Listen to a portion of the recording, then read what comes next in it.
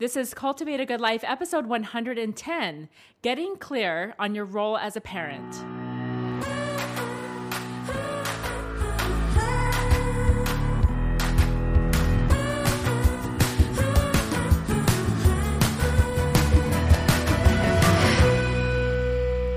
Hey everybody, I'm Becky Higgins, and with me is my friend and co-host, Becky Proudfit. Hey guys. And we're happy. And 2020. And what?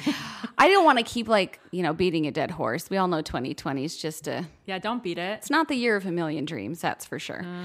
But is anyone else feeling a little bit like I am with the start of school kind of happening? Everyone's in different situations. Oh yeah. I feel like all the parameters and quantifiable data has been completely erased from our lives. Well, right? It's completely irrelevant anymore. It is. Because everyone's in survival mode of just figuring out how to take the next step.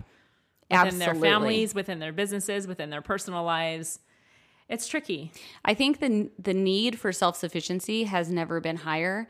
Obviously with us as adults, physically, with gyms being closed, spiritually, with churches being closed, in all the ways.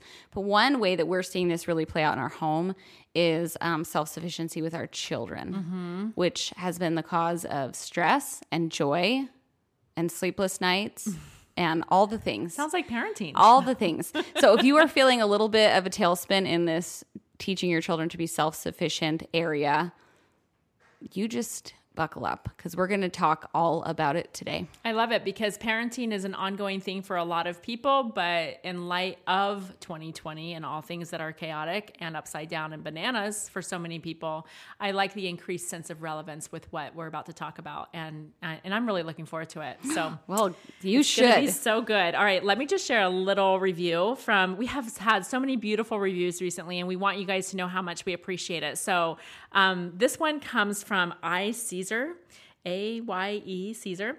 And she says, I truly believe that I was led to discover this podcast. I love being able to listen and truly feel the contagious positive energy and joy of the wonderful hosts. I feel like I have known these two amazing women for years, and I've only been listening for a few days.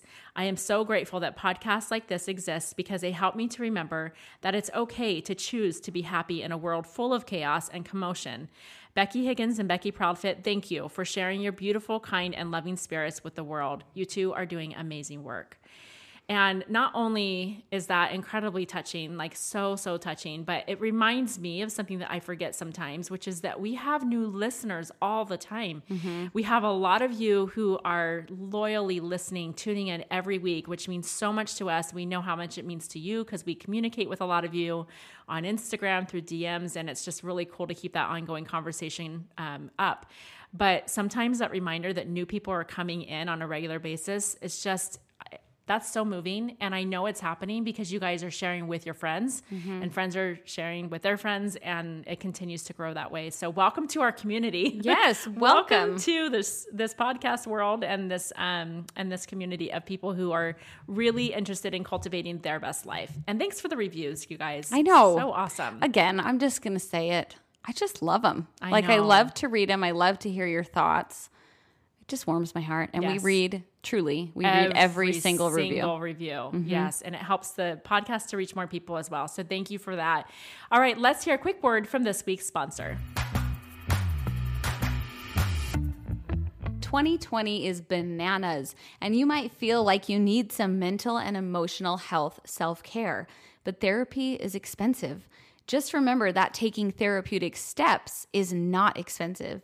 Did you know that something as simple as taking the internal chaos that's in your mind and writing things down is proven to increase peace and clarity? It's totally true. Articulating your thoughts into actual words and putting pen to paper is actually one of the most clarifying experiences you can have. And it doesn't have to be fancy or elaborate, guys. Might I add, you don't even have to be a good writer. Just pick up a pen and start writing. Let the words come out, and you'll see how this can totally help you process everything that's going on. All you need is a notebook and a pen. That's it. It's also worth noting that your treasured words don't belong in crappy notebooks. We make the best notebooks with inspired designs and awesome stories behind each one, and those can be found at BeckyHiggins.com. You'll see the notebooks right there on the homepage. Definitely pick up a few extras to share as gifts because you always get free shipping in the continental US after $35 in our shop. All right, you guys, are you ready? If you need help, if you need a little bit more peace with your parenting, or if you're not sure if what you're doing is working, look no further. Nice. We're going to have this discussion. That's a lot. Why are we having this discussion? I don't know why. Because I need it. Yeah. Because you need, this is not like I have this all figured out and now I'm going to tell you the secret formula. This is the thick of what we're in parenting our kids and what most people are in parenting their kids. When you think about kids, Beck, I have a question to ask you. Okay. I think about my kids. Yes, I do. Do you think about your children? I sure do. I really like them a lot too. That was step one. No, I'm kidding. Okay, so what do you think is the biggest plague on this generation of kids? Like, what are we seeing? Okay. I mean, my hand's up. Yes, you in the front. Okay. So plague, that word's strong. It is strong. Okay, so this will not be the answer you're looking for. Oh, great. Okay. I just didn't know. All right. I didn't know. I don't know. You guys, Becky I know. is leading this content. She has prepared this episode with love in her heart, and I have no idea where she's going to go with it. So, as per usual, I had no idea what she was going to ask me. So, I'm just telling you. Yeah, what do you think? I think it's identity crisis. I don't think our kids... Actually, that's a better answer, yes. Okay, good. Thank you. That was good. That was really well thought out. Good. Just in case you don't know what I'm talking about, because that can mean a lot of different things. And what I mean by it is kids who struggle with truly knowing how genuinely, divinely awesome they are, period, without any quantifiable support or evidence. They just are. And I feel like that's a plague. It's not the only one, but it's a great one. No, but I feel like what you're talking about is the root of all unhappiness in the human experience for children, for adults. Yep. And this is what I'm talking about when I say like we're in a weird space right now as humanity because of the events of 2020, simply because it has stripped away a lot of that like structure and quantifiable data that probably we over rely on. Probably. So interesting fact, it totally happens, but there's two ways to look at it, right? Like you can look at it and you're like, this sucks. And what else is going to happen? And how much farther are we going to fall? Which A, you have no control over, and B, we just don't know the answer to. Or we can look at, okay, what can I learn from this? And for us, hence the creation of this episode, is we have realized and seen cracks with and seen our successes and failures with how self-reliant our children actually are. And this is kind of the heart of this episode. So interesting statistic, anxiety and depression, which we know are massive problems, are 5 to 8 times higher and more widespread amongst youth today than the youth who lived through the Great Depression, the Cold War, and World War I and II. So we have almost... you think about the Great Depression, like how could our youth be more depressed and more anxious than people who literally had no food, right, or had no jobs or had no security whatsoever? Like, does that even make sense? It does not make sense. It doesn't at all make sense. And yet it's data. And yet right? This is truly what is happening. Okay, so there, you may have listened. Hank Smith did an episode with us about the characteristics of happy people. Obviously, I love Hank. Yes. There's a few episodes I'm going to be referencing in this because there's a lot of good information from people. And I can pull up our list just so you guys know. That one is called How to Be Happy, and it's episode 105. And he goes over the characteristics of happy people. In another similar talk that Hank gave, he talks about prescription glasses. And he talks about sometimes as parents, we might think we know the equation or the formula that's going to help our kids be resilient and successful. So for us, it was, lots of hard work and the things that we were raised with that we feel like gave us that sense of resiliency. And he straight up said those things, like we think that we know because of what brought us that we will then know what's going to bring our kids to that. And he said, and he's a doctor, there's the PhD behind his name, That's just not true. He said it's like handing your child your prescription glasses and expecting it to correct their vision. So I think the first step, really, this isn't an official step, this is a sub-step, or a pre-step, I guess, is understanding that we do not have the answer. We cannot look at our past experience and expect that to work in the same way with our youth today. Which makes sense. And I totally agree with you. I'm going to throw an and in there. Go for it. And remember to pull from your experience to help in a situation. So I totally agree. I actually really appreciate Hank's analogy because it helps us to go, oh yeah, that actually makes a lot of sense. Why would I put my prescription glasses on my child and think that that's going to help their vision? It won't. But the fact that I need a prescription and I've been through experiences that lead to me needing the glasses, that makes me a human who can be helpful from my own experience, pulling that into helping someone else, specifically my child. So it's not like everything you've been through doesn't matter. Right. Doesn't count. It's irrelevant. Correct. It's not the fix. Like your experience with it can't be what you think is the solution that will work for someone else. Okay. And this is the part where I'm going to say this right out front because immediately you're going to think I'm wrong. Will I? You probably will. Or at the very least, you're going to be uncomfortable with this statement. Okay. You don't have the formula for them to be successful in life. Yeah. We don't have anyone else's formula. Although it's so awesome to think that we do. And we probably know a lot of good things that will lead you in a good direction. But at the end of the day, the whole sum of all of this is that they have to know their formula and you don't. I know. See? Like automatically want to discredit that statement. No.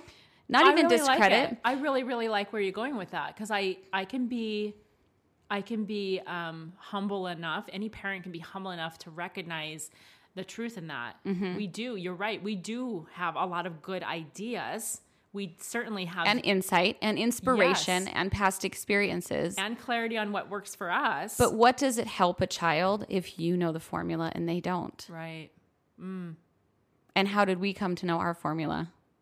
Through experience. So I don't think it's about discounting your experience, but it's in how you present it to your kids when these things come up.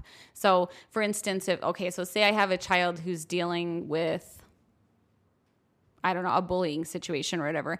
And I tell them, I remember I was bullied and this is what worked for me. That might not be the best way. Like what if the best way is to say, this is what happened to me, recount the facts of what happened and say, I remember that being so hard.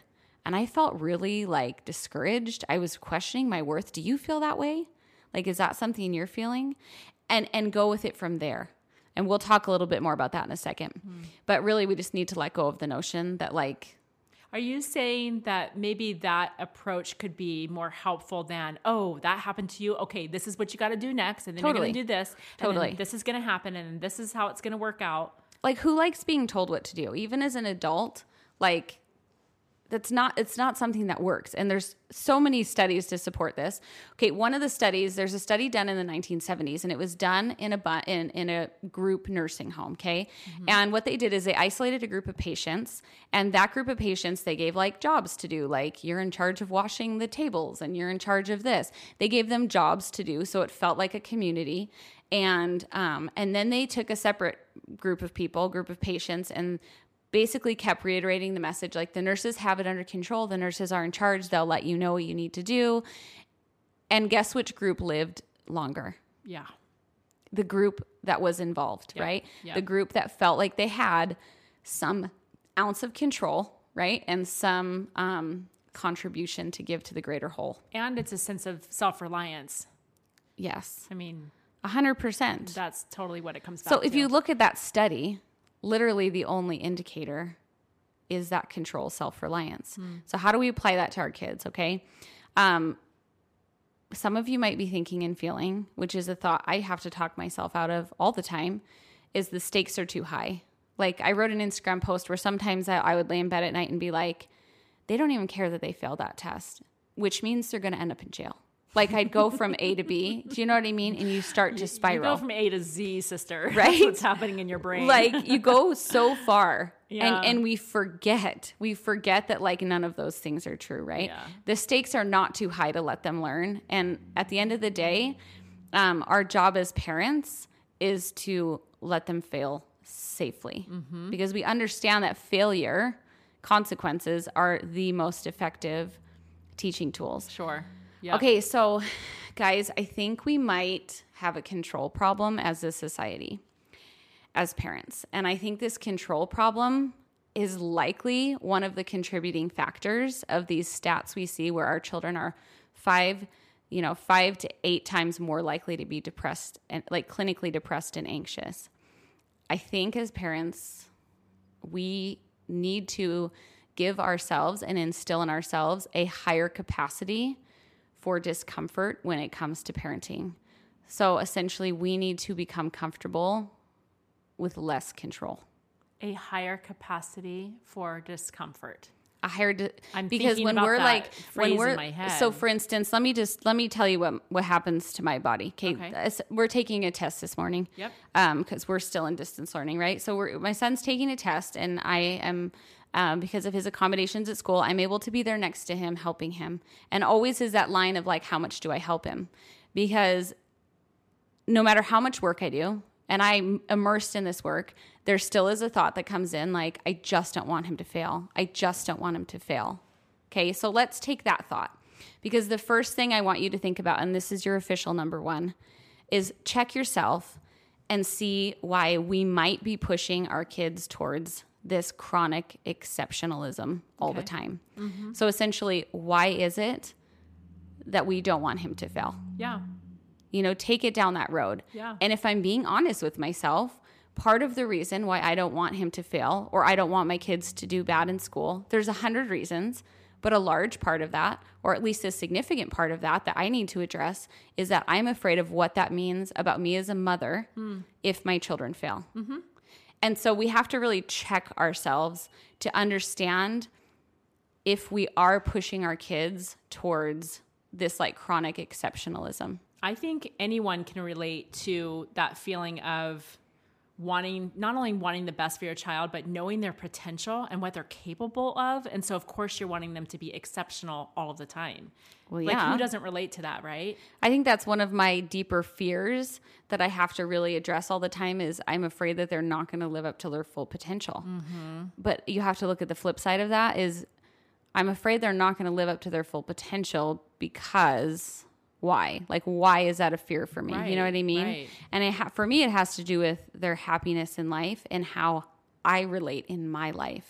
Because I find my highest degree of happiness when I am doing the things I feel called or driven to do. But that's me. Totally. Like, that's very specific to me. And I don't think like being exceptional is a bad thing. In fact, I think it's a wonderful thing. But I think your reasoning behind wanting it can sometimes get a little muddy. And here's the thing. So I have a daughter who plays soccer. Okay. So she loves soccer. She played and then moved up to like a more competitive team and kind of has moved up. And this year she came to us and it was just a weird year. And she was like a little bit, not stressed out, but just a little bit like wanted to take a little bit of a break from the hyper competitive and just have a little bit more fun. And initially my response was like, but if you do that, like you might get left behind. Like if you're missing a year of training, like that could be it for you. Especially with the track she's been on. With the track she's been on and with the people she played with. But then I have to take a step back and be like, but my child's telling me they want to enjoy it again. So if the point is not for her to enjoy it, why do it? Like what is this actually bringing to her? Okay. Can I add something to that? I'd love you to. Okay. So just a similar experience recently with Porter, who's 17. He's in his last year of high school right now. And I was notified about something that was basically, we'll just say it was like an online course that's totally applicable to his stage of life and what's coming up with going into the world and college and everything. And I thought, this is interesting. I wonder if he would like this. I didn't have the thought he should do this. I just thought, I wonder if.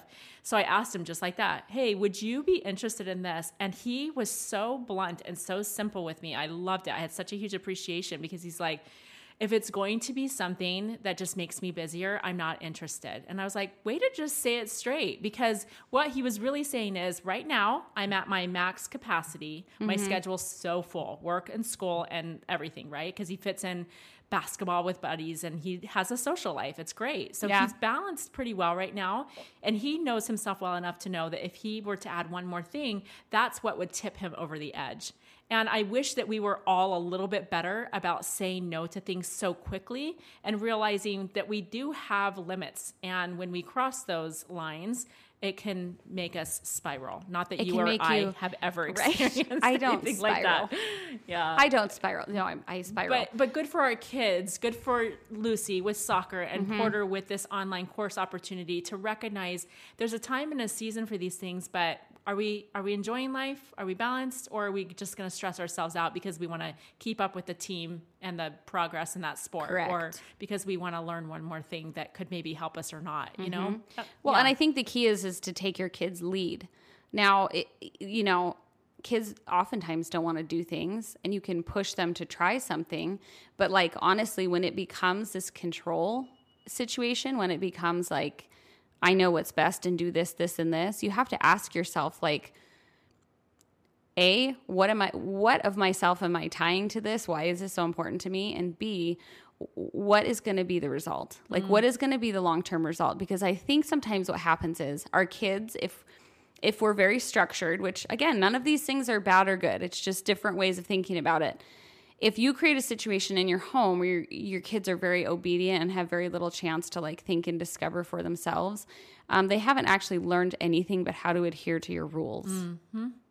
Right? Yep. And that critical thinking piece might be lacking as they go out into the world. Because if you come from a place that's so structured and so obedient and so like, this is what you need to do for success, and then you go to college or you go wherever and you're totally left to your own devices, I feel like the kids miss a piece of like trusting themselves. I totally agree and with they that. have to learn how to trust themselves. Okay, so reviewing. The first one is check yourself and see what this like fear of failure or these external things for you, like what does it mean about you and not about the child before you're giving them any direction with this. And Okay. if you need to pause and think on this, guys, Oh, totally. pause, ponder. Really, this And when is really good stuff to think about. When something comes up, like a kid failing a test, just check yourself. Am I somehow tying me as a mom to this, or me as a parent, or like what meaning am I attaching to this that is muddying up maybe my relationship? Okay, so 2, before you dive into any of this, number 1, do that work with yourself. Number 2, you have to create a situation where your kids feel totally safe. And like you were saying, that they know that their worth is inherent and their worth is not reinforced or proven or gained through achievement, that it really is just the state of their being. Okay. And then I'll add on to the end of this, like while you're at it and finding the words to express that to your kids, like internalize it a little bit, give yourself a pep talk and be like, no matter what happens with this child, my worth is unchanged. And that's kind of the beauty of articulation, is when, as you are trying to find the words to express this to your children, you're going to have words to express it to yourself too. So be really good very point. careful with that. Yeah. Okay, number 3, before you dive into this, you want to define for yourself what a healthy definition of success is. The reason I bring this up is, let's just take that soccer example. So my daughter playing soccer, when I have discomfort because she wants to take a break, like what am I thinking the end game of success for soccer for her will be? Am I thinking I really want her to play in college, or I want her to go on to play professionally, or whatever it is? When really, if I would check myself and be like, well, what is my goal of success for soccer with her? Is to have an enjoyable way for her to be with her peers, move her body, engage in competition, and enjoy herself. And that's it. That's it. That's it. So if I take that definition of success and apply it to the situation at hand, the answer becomes very clear. And I can let go of all that other stuff of like pushing them towards like, we're the best, which is sad, particularly with sports in America. But we see this a lot with academics, with a lot of things, which is another contributing factor to the rise of anxiousness, is we are pushing these kids to like be so exceptional and be the best and be the like these fast tracks. When if you look at the statistics of like how many child athletes go on to play professionally, like hardly any. Do you know what I'm saying? Or how many of these kids end up like winning like the Nobel Peace Prize or like any of these like crazy accolades? It's so small. So like take that step back and look at what you're defining as success. But also there are people who are going to say, well, what if the goal is that I do want to support my child in their goal to play at a college or professional level. And I think the principle still applies because that can still be the goal. It's not like everything's just quote, but that's for fun. their goal. That's, you know what I'm saying? Like, let's say it's the child's goal. Right. Yeah. So if it's their goal, then that's great because it's their goal. Right. Right. But as a parent, then your goal and your intention becomes supporting their goal. Totally. And so it's just different. So, it's totally different. Yeah. But when my daughter came to me and said, essentially, my goal is to enjoy soccer, I have to help facilitate that and not even like show her what to do, but allow her to figure it out and support her in that. I love it. So if your child, and we get to goal setting in the end, but if your child has a goal of playing collegiate soccer, great. And I'm going to give you tools of how to help them accomplish that goal. But again, it's about the child-led goal. And they have to articulate if that is super important to them. I love this so much. Okay, so on the end section of this, defining the healthy definition of success. So we have an episode. It was episode 66, and it was about autonomy. Okay, the heart of all of this is autonomy. So for me, my very highest definition of success is creating children who are completely autonomous, which means for me that they are standing firmly in the places they choose to stand, right? I want to create adults that are able to stand on their own 2 feet and know themselves, know their worth, and be able to receive inspiration about the purpose of their life and be able to fearlessly move towards that in a way that is meaningful and creates happiness for them. That is my goal, autonomy, okay? So I have this friend, and we were talking about this autonomy with children. And I think when we bring this up of like, no, let go a little bit, parents are automatically like, well, it's my job. Like it's my job to raise them and to teach them and to help them to do the right things. And yes, that is true. That is totally true. But we have to be keeping it within these bounds. And she was saying, we were talking about our kids and I was like, well, what if my kids fail? What if college is no longer an option because they have like slacked so bad in homeschool? And I'm not saying my kids are slacking bad in homeschool. It's just that friend that I can like let it run wild, right? And we were laughing about it. We were laughing about how silly we were being, and she brought up her brother.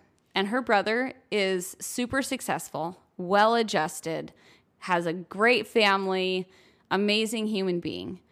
One of the most brilliant people I've ever met, does very well at his job, loves his job, okay? This same person in high school decided high school wasn't important, got crazy grades, and had to go to like a community college and then transfer over. And so we played the what if game. My friend was favorite. like, right?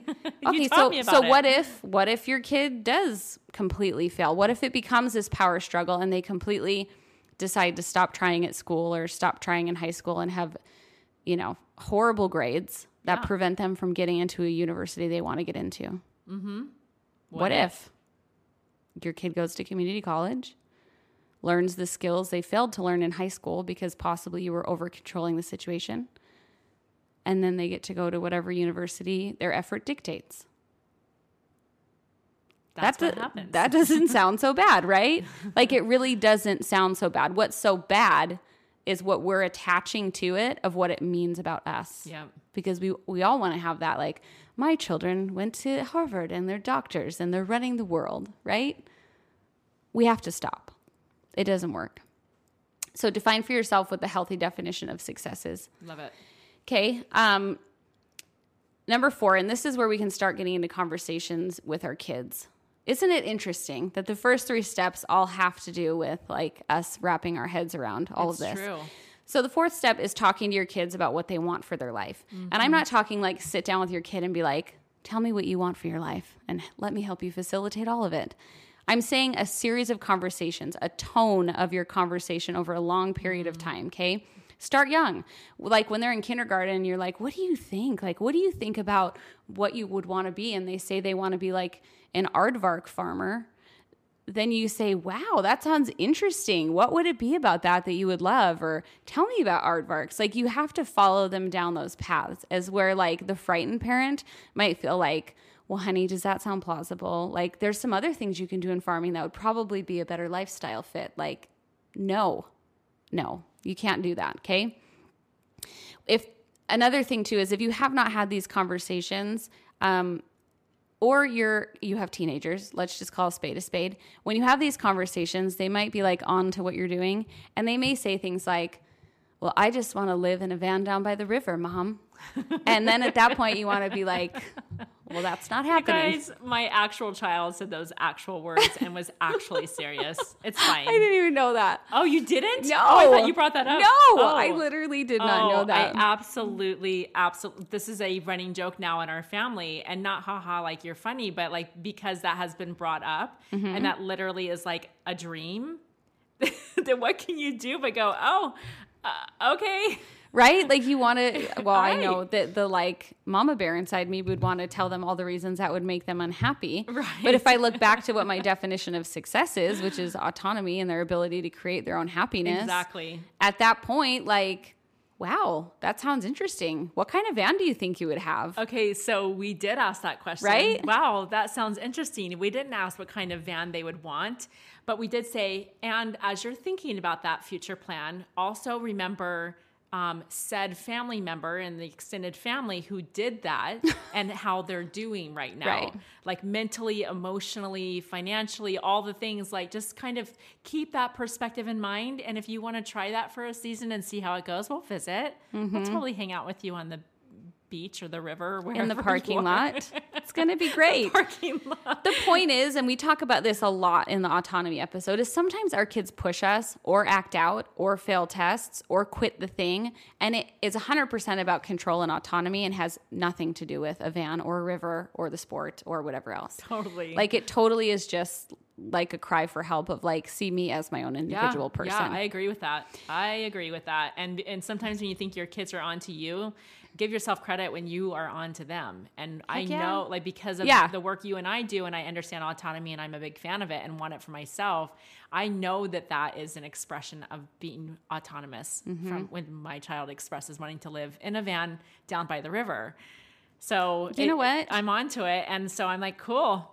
Yep. That's great. You have to let them know, and this goes back to number 2, is you have to let them know when they say things like that, what they're doing is pushing you to see like, yeah. Essentially, if you break it down, would you still love me? Am I worthwhile? Could I do this? And that would be okay. You know what I mean? And at the end of the day, they're just trying to establish themselves. Okay. Yeah, it's true. So there's this movie that I love a lot. And in it, there's a girl who's saying, like, it's this granddaughter, and she's like, I want to join the circus. I want to join the circus. And she becomes obsessed with the circus. And her parents are, like, super high functioning. And, of course, are like, well, honey, that wouldn't be a very good life. And you'd be on the road, and there's this, and there, you know, they're talking her out of all these reasons why it wouldn't work, okay? And so she has this very wise grandmother, and the grandmother listens to the little girl tell about how much she loves the circus and how she wants to join the circus, and that's her goal, and she's going to take gymnastics to join the circus. And so her grandma, instead of fighting against her, says, that's cool. Why don't we go to the circus and you can show me what you mean? And so the grandma and the granddaughter go to the circus and sit at the circus and like stay after and are really observing. And by the end of that experience, on their way out, they're talking, and the daughter realizes, or the granddaughter rather, realizes like, okay, maybe I don't actually want to join the circus, right? But if you look at, that's an exaggerated example of 2 very different styles, right? Like one is saying, well, this is why you shouldn't, or this is why this would be hard, or this is what you need to do, which then makes granddaughter be like, well, because you're telling me I can't, now I'm going to double down, Totally. right? And the grandma was like, maybe you should, let's go check it out. Let her experience it, and then the child is able to actually come to the realization on their own that might not be what they want for their life. Way more effective, by the way. And way less stressful also, by the way, parents. I mean, for heaven's sakes. So maybe what you need to do is rent a van and let the child stay in it down by the river. I know. I've got some wheels spinning in my head right now. I was going to say, honestly, you could do like a weekend away. Be like, we're going to do an overnight in a van by the river. It's going to be great. You can show me what you love about this. Yeah, exactly. And don't solve the problem for them.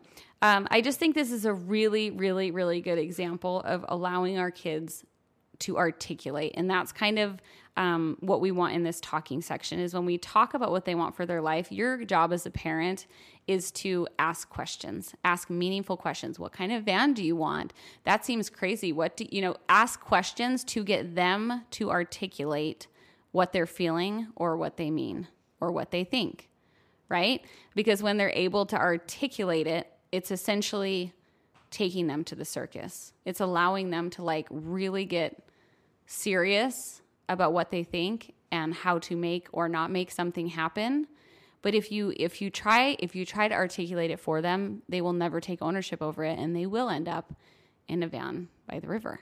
Well, it's also another cool part of self-discovery. It's which is part of the human experience and particularly heightened in the teenage years. But self-discovery is not only important, but it's exciting. So allowing them to articulate what it is that they're drawn to helps them to discover about themselves that it is less about the thing and more about what they feel when they're doing it or what they enjoy about it, not necessarily the thing that they're actually doing or the career that they're actually pursuing. Yes. And I think that self-discovery is, like I said, it's not just a thing and a part of the human experience, but it's really something to look forward to and be excited about. It is. And here's the thing is they don't know. Like they don't know what they want to do. They know how they want to feel. But if we can get them to articulate how they want to feel, they can start to piece together for themselves the road to get there. I love it. You know what I'm saying? Okay, so number 5 is goal setting, because always and forever goal setting. It's very, very important. So I've come up with a few different areas, and I've read a lot, listened to a lot, gone to a lot of classes. There's far more than this, but I'm just going to give you a few. If you delineate your goal setting into like quadrants in your life, it can help you kind of get started. So some of the goal setting categories would be social, emotional, physical, financial, spiritual, family life. Those are the ones I came up with. You can come up with 1,000 more for whatever is going on in your life or the value system in your home. Here's what you don't want to do. So instead of making a goal about soccer, right? We'll take it back to soccer because that's easy. You'd put that in the physical quadrant. So it becomes about what they want and not about a specific activity. And then you're going to ask them, we're going to ask them what it is in their social life. Like, what do you want for your social life? Like, what does social life mean to you? Does it mean hanging out with lots of people all the time? Does it mean having one or two close people? Does it mean not hanging out with people at all? Like, when you think about like an ideal social life, like what do you feel like that looks like for you? Because I can tell you my ideal social life and some of my kids' ideal social lives are vastly different, totally different, right? And they already have these answers inside of them. You're just pulling it out. You're grabbing it and saying, let's articulate that so that they have a concrete thing to look at and say like, okay, what do I want to do to cultivate that? Same with physical. So, okay, what do you envision? Like, what is like your best version of your body in your physical existence? Well, if that means having, I want to be strong, I don't want to feel sick, I want, whatever that is, I want to get enough sleep. Okay, well, let's look at, then you can start to break it down and actually set goals specific for them.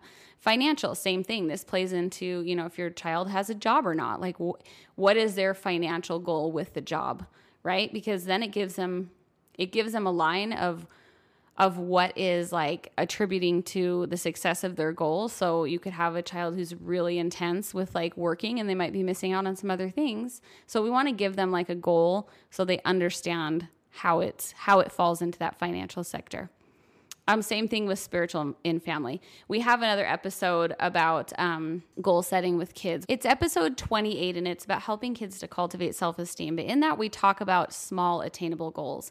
So after you get your child, which I'm going to tell you, the best way to get someone to articulate, like this is the coaching work I do, is you get them talking. You ask questions, and they respond. And it's question and answer, and it's probing questions. So get very good at the art of asking questions, right? Mm-hmm. So you're going to go to those social, emotional, physical, financial, spiritual, family, whatever else is in your quadrants, and get them to talk about it, right? With the goal setting, it's very hard as a parent to not say like, financial. Okay, you want to have enough money for a car when you're 16. Well, let me help you break that down. Let me help you because we have so much information that we just want to give them. But really, our goal is to ask them the questions. Well, how much money do you think you could earn a week? Or how long do you think it would take you to earn that money over time? Or what do you think, asking those questions is going to help your kids gain the skills to actually come up with those sub goals underneath those categories themselves. So just be really, really super careful with that. We do with our kids, it's something that's been effective. We do like a goal check. So we have, and this is very conversation based. We have kind of those different quadrants, and they have things they're working towards or what they want their life to feel like or be like. And then each week, we do it week to week with the younger kids, and with the older ones, it's more like once a month. Because they don't need us checking in. And these check-ins are not like, well, you didn't hit your goal, slap on the wrist, let's double down next week.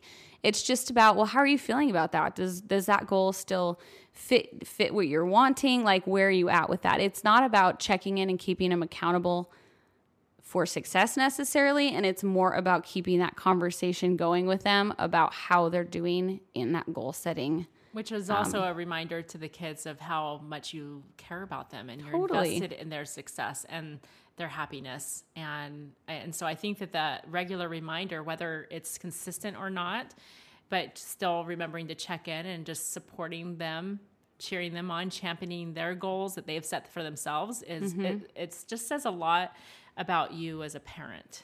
And it's less about the quantifiable data and more about knowing and understanding the human beings in your house.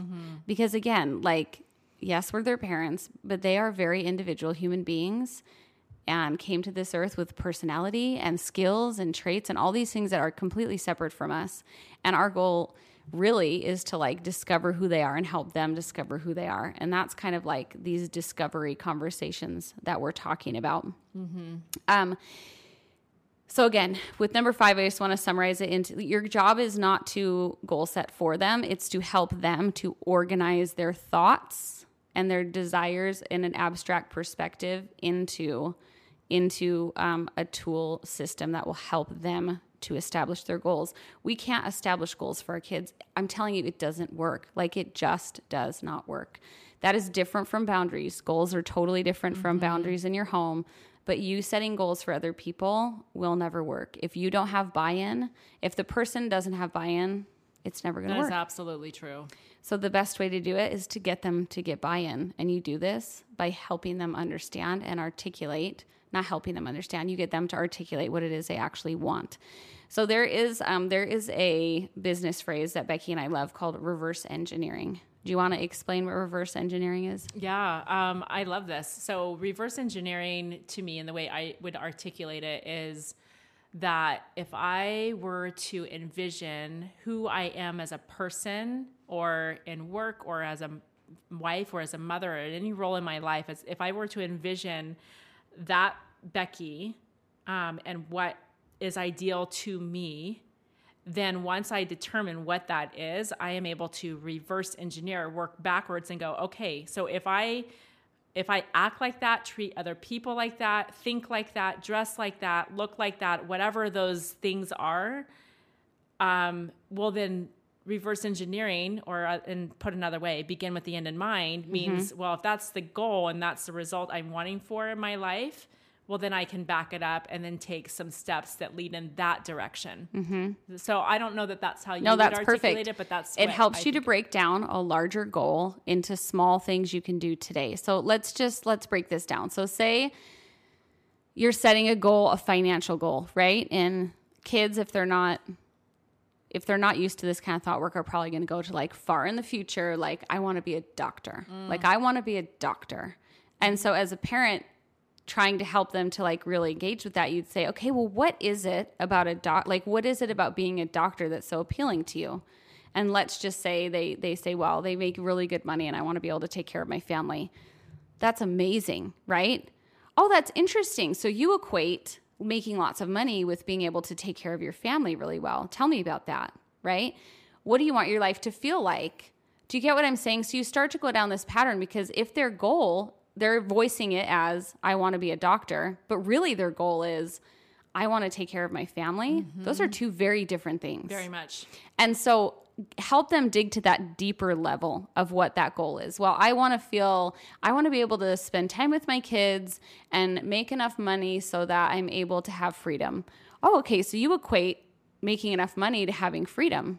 I know as adults, I can relate and tell you 100 people that have lots of money and very little freedom, right? Yeah, no kidding. So what is their bigger goal inside of that? And help them to articulate what that next level goal is. Your kids, especially that are preteen and teenagers who have conversations like this with you as parents, are going to be 10 steps ahead of most of their peers. And this isn't about who's better, or I'm just saying, like, you guys are equipping your children with increased capacity by having these kinds of conversations, because they don't dig under those types of layers in most institutions, schools. And, like, this is your opportunity to have these kinds of discussions. It's really cool.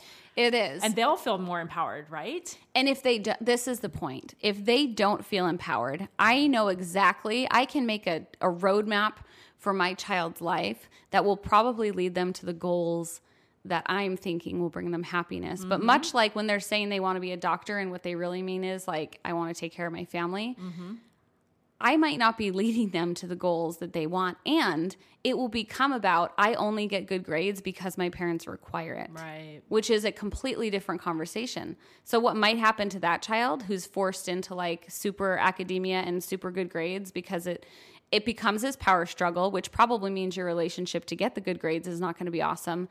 And then they go to college and they're like, oh, finally. Totally. I don't have to anymore.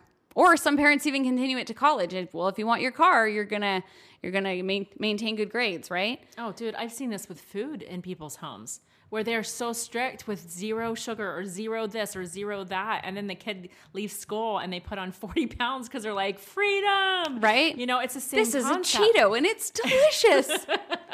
I think the concept is very applicable across so many different spheres of your life, because when you just buckle down and you make these decisions for your kids all the time and enforce them with such rigidity, then where is the learning in that? Where's the self-reliance in that? There isn't.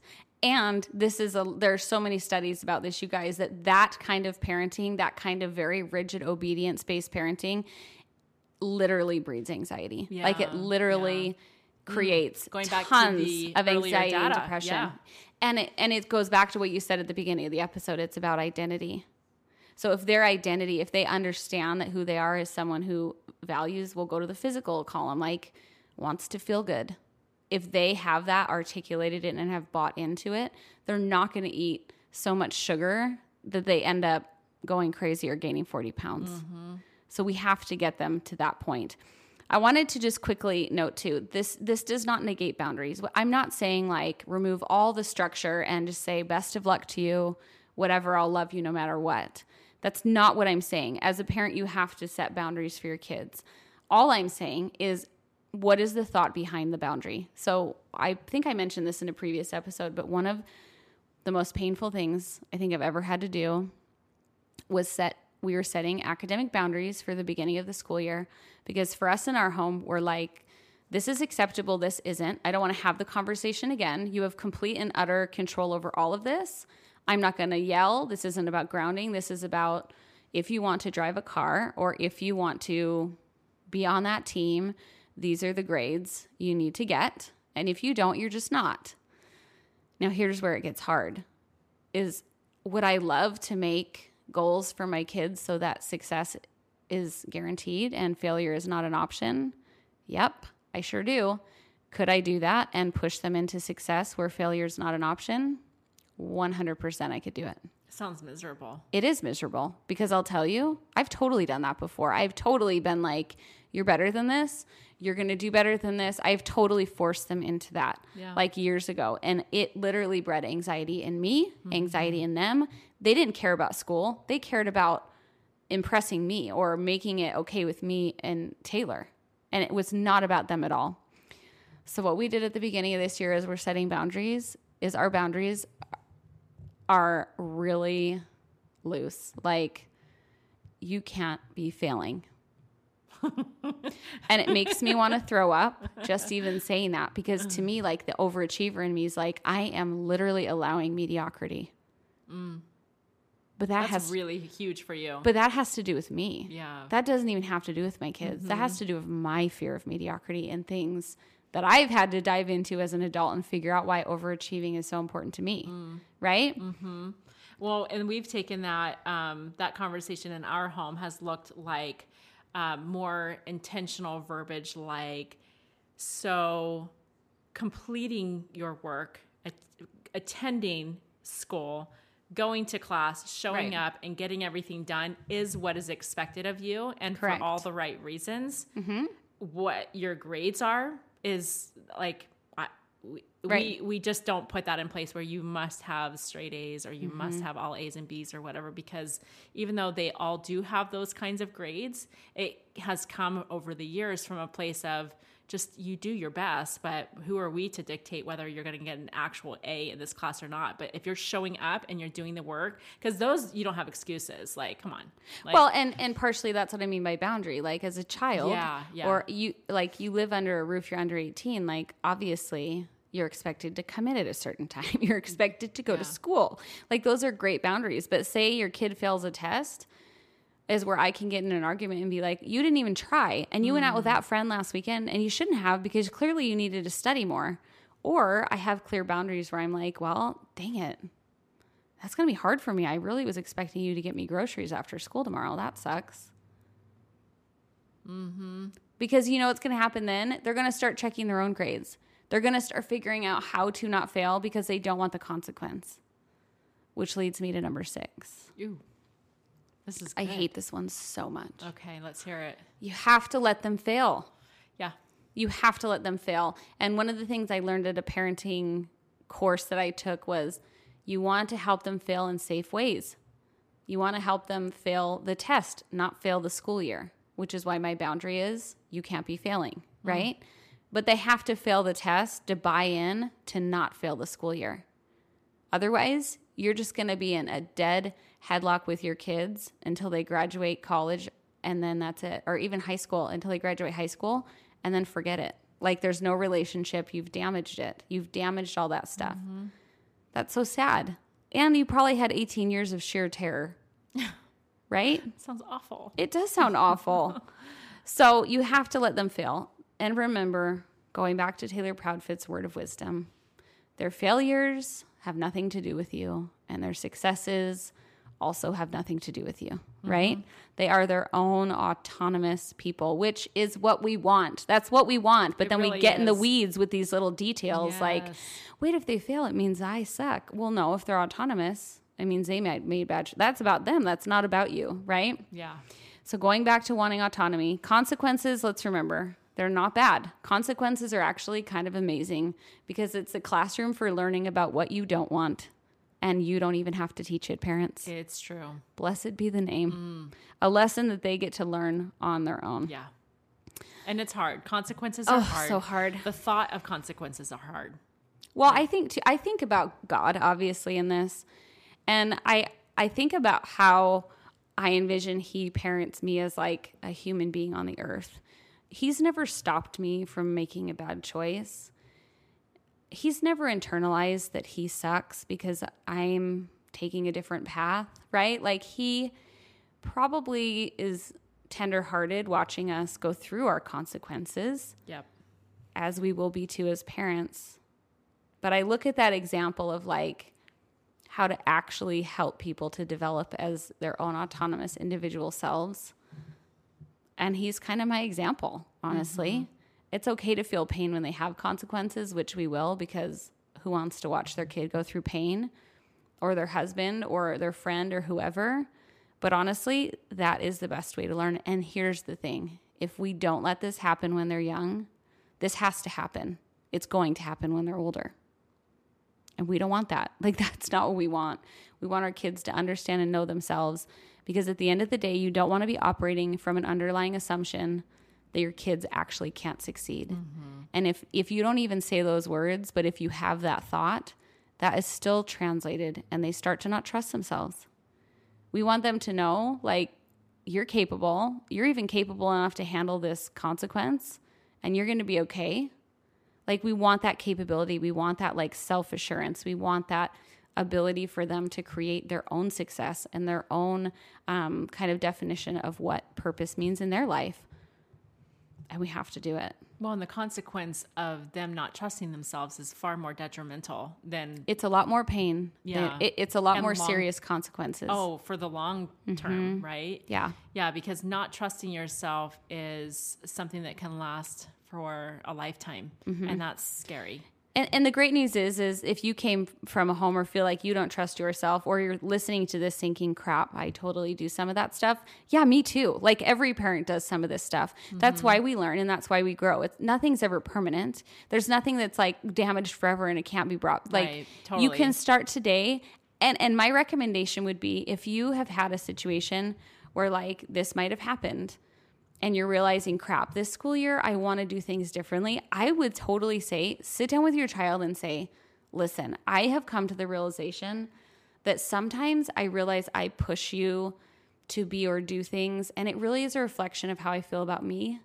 And I'm really working on fixing that. Like, I'm really working on understanding that more. And I want to understand what you want for your life. Like, be very open and honest about that. it. The quickest way to break down the wall is to say, okay, I think this is why I was doing that, and I know that's not good, and I'm so sorry that like you had to be the like collateral damage of that, but I hope you know that I love you. And then you can start to build something on top of it.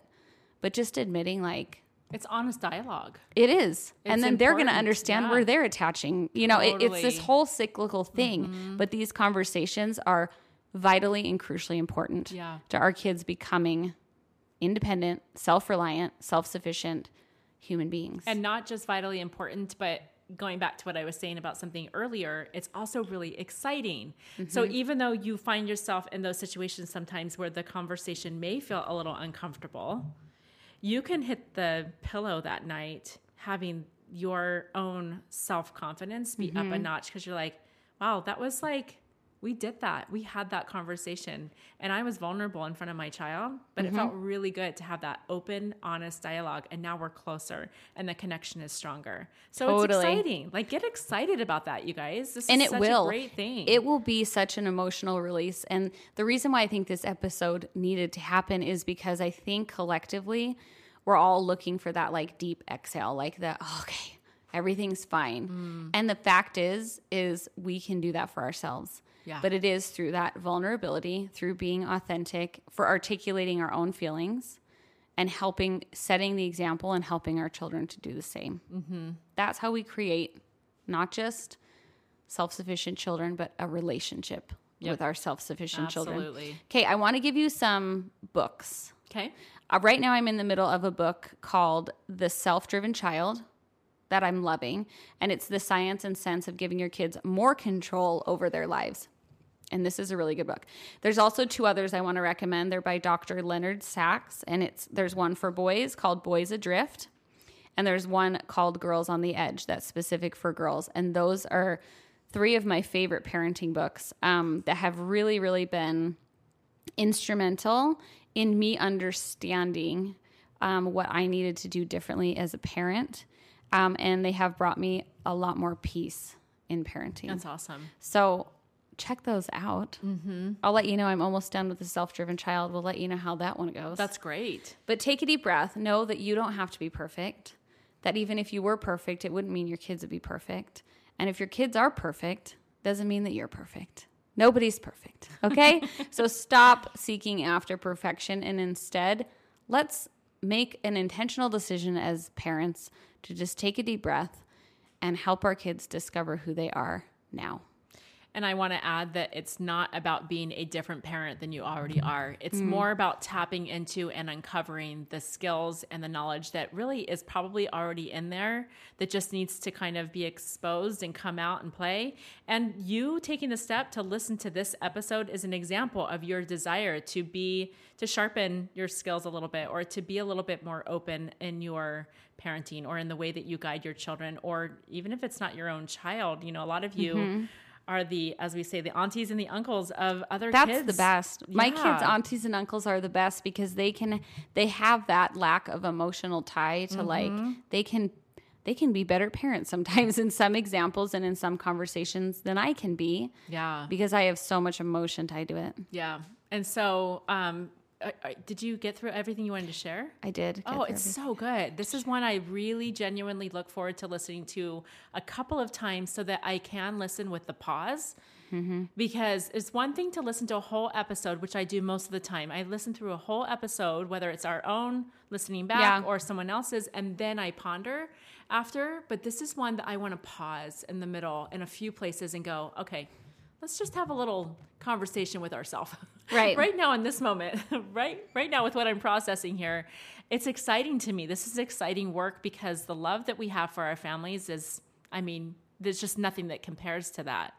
And so this is evidence that if we have a desire to be a little better in the ways that we parent and love our children and try to guide them, well, that's just evidence of your love. And that's just something to get really stoked about. And it is, because you're going to feel more peace and be able to have a more meaningful relationship. And I think when parents, through their actions, through their words, through all these things we talked about, give their child the safety of knowing that they are trusted, that they can make it through, that they do possess the skills to do this on their own, and they do, that they start to trust themselves, even if they have made bad choices or, things you wouldn't have done or things you think you're afraid of. Like you have to have the trust in your kids. If you don't trust them, how in the world are they going to trust themselves? So true. Powerful stuff, important stuff, exciting stuff. Way exciting. Also, I'm not perfect at this, which is why I love curating content like this, because this is something we're all going through. It's not like you get done or, okay, I'm an authority on this because I'm perfect at it. Absolutely not. What makes you an authority is your ability to be vulnerable, to have those conversations, to break it down, and to learn together. So there you have it. Thank you, Becky Proudfit. I'm going to listen to this probably every time my kid fails a test. It's going to be great. Well, and we always say that sometimes it is about the things that are said, right? Sometimes it's those words you just need to hear in that certain way or from that certain person or in that certain time. And sometimes it comes in the form of a feeling or a thought that is not related to the words that are spoken. And so we want you guys always and forever to be in tune with yourself enough to know, like, that there's a reason why you're feeling kind of in a specific direction right now after you've listened to this conversation. So we thank you, friends, as always, for carving out the time to listen and for joining us in this continued conversation about cultivating a good life. As we've said, nothing that we have said is more important than the specific things that you have felt that are personal for you. We invite you to write down those promptings and, most importantly, act on them. We love you. We're cheering you on, and we look forward to being with you next week. Bye-bye.